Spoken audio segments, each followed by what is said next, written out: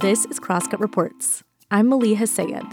Today, we're hearing the latest on a case that addresses how Latino voters in Central Washington could be affected by redistricting in their communities. And with both Republicans and Democrats involved in the process, critics say the parties use redistricting as a chance to stack the deck in their favor. In August, a U.S. District Court judge ruled in favor of plaintiffs who said that the way the 15th Legislative District was drawn in 2021 could dilute Latino votes.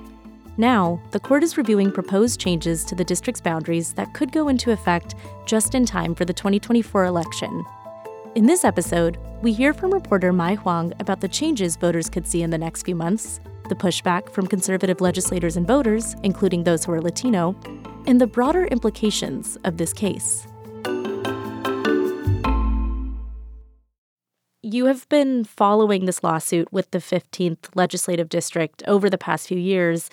Could you kind of give us a really quick, 1-minute overview of just what's led us to this point? So maybe 3 or 4 major events that got us to where we're at right now.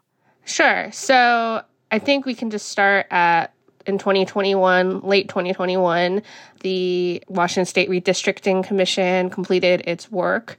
Every 10 years, there's a bipartisan commission that gathers and redraws the boundaries for, our legislative districts and our congressional districts. In 2021, as they do every 10 years, each state redrew its congressional district lines to reflect the results of the 2020 census. Now, 2 years later, the maps in more than a half dozen states are the subject of lawsuits from voting rights advocates who say they dilute the voting power of Black and Latino voters. In January 2022, which is 2 years ago this month, a group of Latino voters filed a lawsuit in U.S. District Court over the 15th Legislative District, which was the Latino voter majority district, saying they violated federal voting rights laws. Latino voters and voting rights advocates are suing state officials in federal court over new legislative district maps. Plaintiffs in this case contended that the way that different Latino communities were included or excluded from the district really diluted the impact of those votes. Latino voters have filed a federal lawsuit saying Washington state redistricting commissioners went out of their way to curve through sections of the city of Yakima, the lower Yakima Valley, Benton, Franklin, Grant, and Adams counties to create legislative districts where Latinos have less voting power. So, for example, the 15th district included some communities that were less politically active, while the more politically active communities in the Yakima Valley were in a different district. So essentially, you had all these communities that were supposed to be cohesive, but they were in 2 different districts, basically. So that was kind of the argument they set up back in January 2022. Basically, this case went on for a little while, primarily because it was an election year. And then the case was actually heard in June of last year in 2023. And then in August, Judge Robert Lasnik ruled in favor of the plaintiffs. He agreed with the voters that the district did violate federal voting rights laws. And so that opened up the remedial process, which is to draw a new map that would have a Latino majority district that complied with voting rights laws.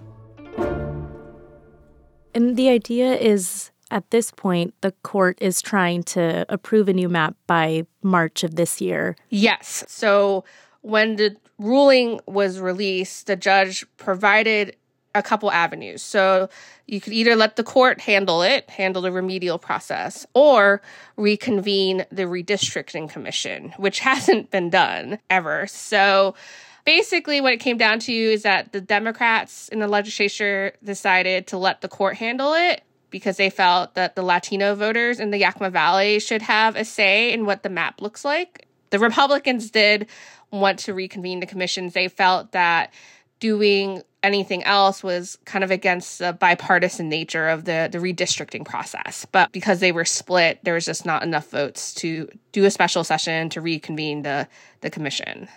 Could you paint a picture of just the 15th Legislative District in general? Kind of where is it in Washington and who's affected? Yeah, the 15th Legislative District is actually made up of several counties. I know we kind of use a shorthand. I use the shorthand that we talk about Yakima Valley. That's kind of the moniker we use. But there's actually several counties in the legislative district. It includes Adams, Benton, Franklin, and Grant counties. And so it's kind of a rough oval-shaped, I guess, district. It really spans a couple of different Latino communities. It's as far as Othello in Grant County, which is a major Latino community. But the plaintiffs contend that places in Grant County, like Othello, are not as politically active compared to areas in the lower Yakima Valley. Yeah, and this seems to have far-reaching implications because they're trying to get these maps in, or a map in, ahead of this upcoming election, which is approaching really quickly. So we could see some of these changes affect how voters, approach this election this year. Yes, for sure. I think, obviously, if you redo one district, it's going to affect all the districts surrounding it. So actually, after the plaintiffs submitted their proposed maps, the Secretary of State's office chimed in and kind of outlined the number of counties that would be impacted by the different maps. And so it's as little as 3 counties affected. So Yakima, Benton, and Klickitat. And then there's another map where up to 13 counties are impacted. And so that's a good chunk of counties. And it could mean that you voter, even though you don't live in the Yakima Valley, could end up being in a different district and voting for different people, depending on where folks live. We're talking about a district where some people say the boundaries are diluting the Latino vote, and then we actually have other Latino community members, lawmakers, voters who are saying that it's okay to keep them as is. Latinos don't necessarily vote with one party in particular. They tend to span the political spectrum. Our poll indicates a growing number of Hispanic voters appear to be choosing Republican candidates over Democrats. That's contrary to conventional political assumptions. Republicans figured out how to connect with Latino voters culturally. I'd be curious to know just how that's factored into some of your coverage and conversations on this story and your previous coverage. Yeah, it's a bit tricky because you can't say there are no conservative Latino voters in Washington State. They're clearly here. We're very faith-oriented, family-oriented, and hard work and country. So I think those values have always aligned with Latinos, and that's why the Conservative Party or Republican Party is what aligns. We have actually 2 senators in Central Washington, including Nikki Torres, who was elected in this disputed 15th legislative district as a senator. It's time to start putting people first and prioritizing Eastern Washington at the state capitol. I learned how to work hard for my parents who came to America from Mexico searching for the American dream. One of the people that intervened in this original case, it's actually known as Palmer versus Hobbs, is Alex Ibarra from the 13th district. He's a senator and he's also a Republican. Hi, I'm Alex Ibarra. I'm the state representative for District 13.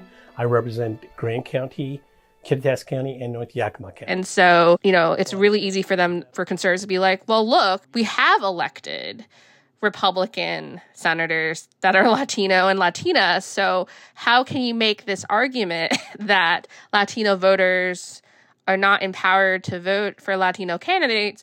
This is a partisan issue. This isn't a Latino voters issue. And so that's an argument they've pushed and continue to push. But the question is, and the argument, I think at the heart of the argument is, are the Latino communities in Central Washington as a block of voters, are those their candidate of choice?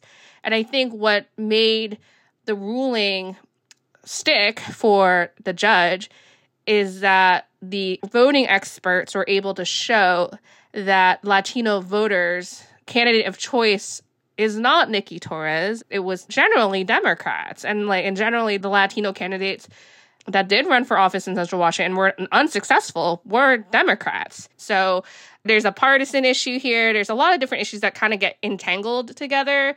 And I think the key thing to this is to kind of detangle it and realize, okay, we're not negating the existence of conservative Latinos with this court case. The core question doesn't change whether there is a Latino senator or legislator or not. The core question is, for the most part, is this consolidated group of voters, are the candidates they're picking, are they successful? And the answer is no. So that is at the heart of this argument. And when we think about some of the proposals that are in play with these maps, and you had mentioned some of the counties that could be affected, what are some of the other changes that are potentially going to happen, assuming these maps are approved or one of these maps is approved? And it just changes ahead of this 2024 election. Yeah, so the main change that plaintiffs are proposing, and they were the only ones to have submitted maps. All parties had the opportunity to submit maps before the deadline. The key priority in all 5 of these maps submitted is that the district that is actually the Latino majority district is switching. So it was the 15th. It is the 15th right now, but they're proposing to switch it to the 14th. And the reason for that is that the even-numbered legislative districts, their elections fall in line generally with the presidential election. And generally on presidential election years, historically, Latino voters have turned out more. In general, there's a higher turnout, but it's especially the case with Latino voters. And you especially can see that during this off-year election in 2023. Latino voters in Yakima County really did not come out during this 2023 election season. And so that's the main piece of it. The main priority for the plaintiffs is to string together all the communities between Yakima and Pasco, because they contend that there's commonalities between Yakima, Pasco, and all the little communities, so like Wapato, Toppenish, and so on. All these communities have common cultural traits. They're in agricultural areas. Culturally, there's a lot of commonalities. Chances are there's probably Latino residents in Yakima, probably relatives in Pasco. If you go to downtown Pasco, you can tell it's a very Latino-heavy community, a lot of Latino-owned businesses in downtown Pasco, for example. And so that was a big priority, and most of the proposals do that. You know, it's less about the demographic number and meeting that number and more about how the voters perform in that district. You know, again, going back to the heart of the issue, if I'm a Latino voter in the 15th or 14th or whatever district is the majority district, if I pick a candidate, is that candidate going to succeed in my district as a Latino voter? And so it's less about, you know, the exact number and more about, again, electorally, how is this district performing? You mentioned Senator Nikki Torres, and she's a Latino Republican in Washington, and she has expressed concern that changes to the maps could affect her chance at being reelected. Could you talk a little bit about the concern that she expressed and if any other lawmakers have also said something to the same effect? So Nikki Torres, through her attorneys, have asked to intervene in the case now because of obviously the impact that the redrawn maps would have on her reelection prospects. And so basically in 4 of the 5 maps, she would be moved out of the 15th and into a different district, a neighboring 16th. And so they're contending that she would end up in a primary battle with an incumbent in that district this year, when originally she was not up for election until 2026. So that's one scenario they're outlining. And then there's this one map that does have her stay in the 15th, but that would no longer be a Latino voter majority district. And the incumbents that she's kind of served for the last 2 years, you know, will not be in her district anymore. So that's still a change. And so you're having to appeal to a new group of voters, basically. And it sounds like there's currently an appeal in process to this case, and it sounds like maybe it's on hold. But could you talk a little bit about that appeal and whether you think it has legs and could go through? The interveners, the conservative Latino voters that intervened in this case, they filed an appeal of the August decision with the U.S. Court of Appeals. But they've kind of filed a motion saying to put that on pause because they are proceeding with this map process. So their plan now is to let the map process kind of go through. Once the court picks a map, their plan is to actually appeal with the court again and say, we don't like this map or we challenge this map.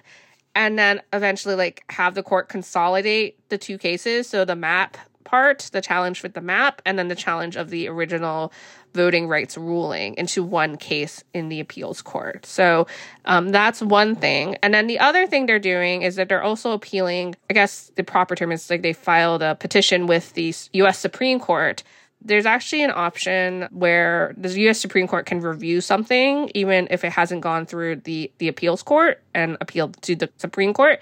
So there is that option. And when it comes to this appeals process, eventually when it is re-upped, if it is re-upped, do you think it has legs, or do you think it has the potential to shift this case? Certainly the conservative Latino voters and the interveners have believed that they will prevail in the appeals system. I don't think they would pursue it if they didn't think they had a chance. And, we do have a conservative majority in the U.S. Supreme Court, so why not try and see if the U.S. Supreme Court goes in that direction? That said, the U.S. Supreme Court really hasn't indicated that they look to blow up in the interpretation of voting rights laws. They've had a few voting rights cases that have come across their desks, and generally the rulings have actually been, I would be careful to say favorable, but at least they haven't blown up anything in the way that the Dobbs case, for example, blew up Roe versus Wade, right? So we haven't seen a comparable scenario so far with voting rights cases.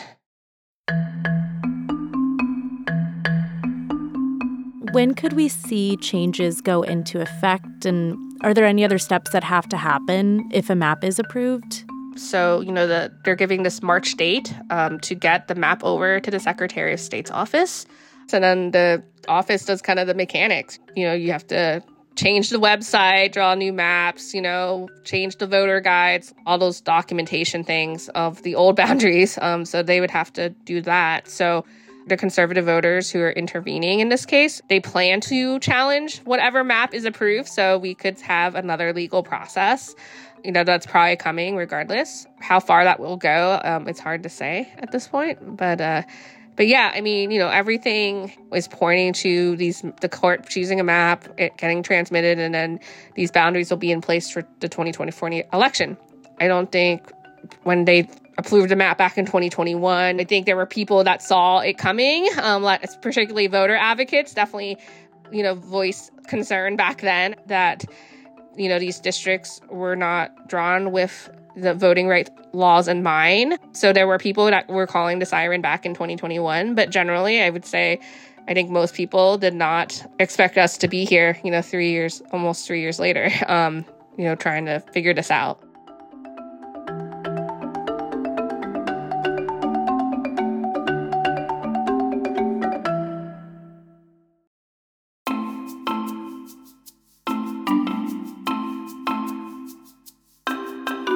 Thanks for listening to Crosscut Reports. This episode was reported by Mai Huang. It was produced by Sarah Bernard and me, Maliha Sayed. The story editor was Ryan Famuliner. Our executive producer is Sarah Menzies. You can subscribe to Crosscut Reports wherever you listen. And whatever platform you're listening on, please review us. We'd love to know what you think of the show. Also, if you would like to support the work we do at Crosscut, whether it's our lineup of podcasts, the video docuseries we stream every week, or the in-depth reporting we deliver every day, go to crosscut.com/membership. In addition to supporting our journalism, members receive complete access to the on-demand programming of Seattle's PBS station, KCTS 9. For the latest political, environmental, and culture news from the Pacific Northwest, visit crosscut.com. That's also where you'll find a text version of the story we discussed today. Crosscut Reports is a product of Cascade Public Media. I'm Maliha Sayed. We'll be back soon with another episode.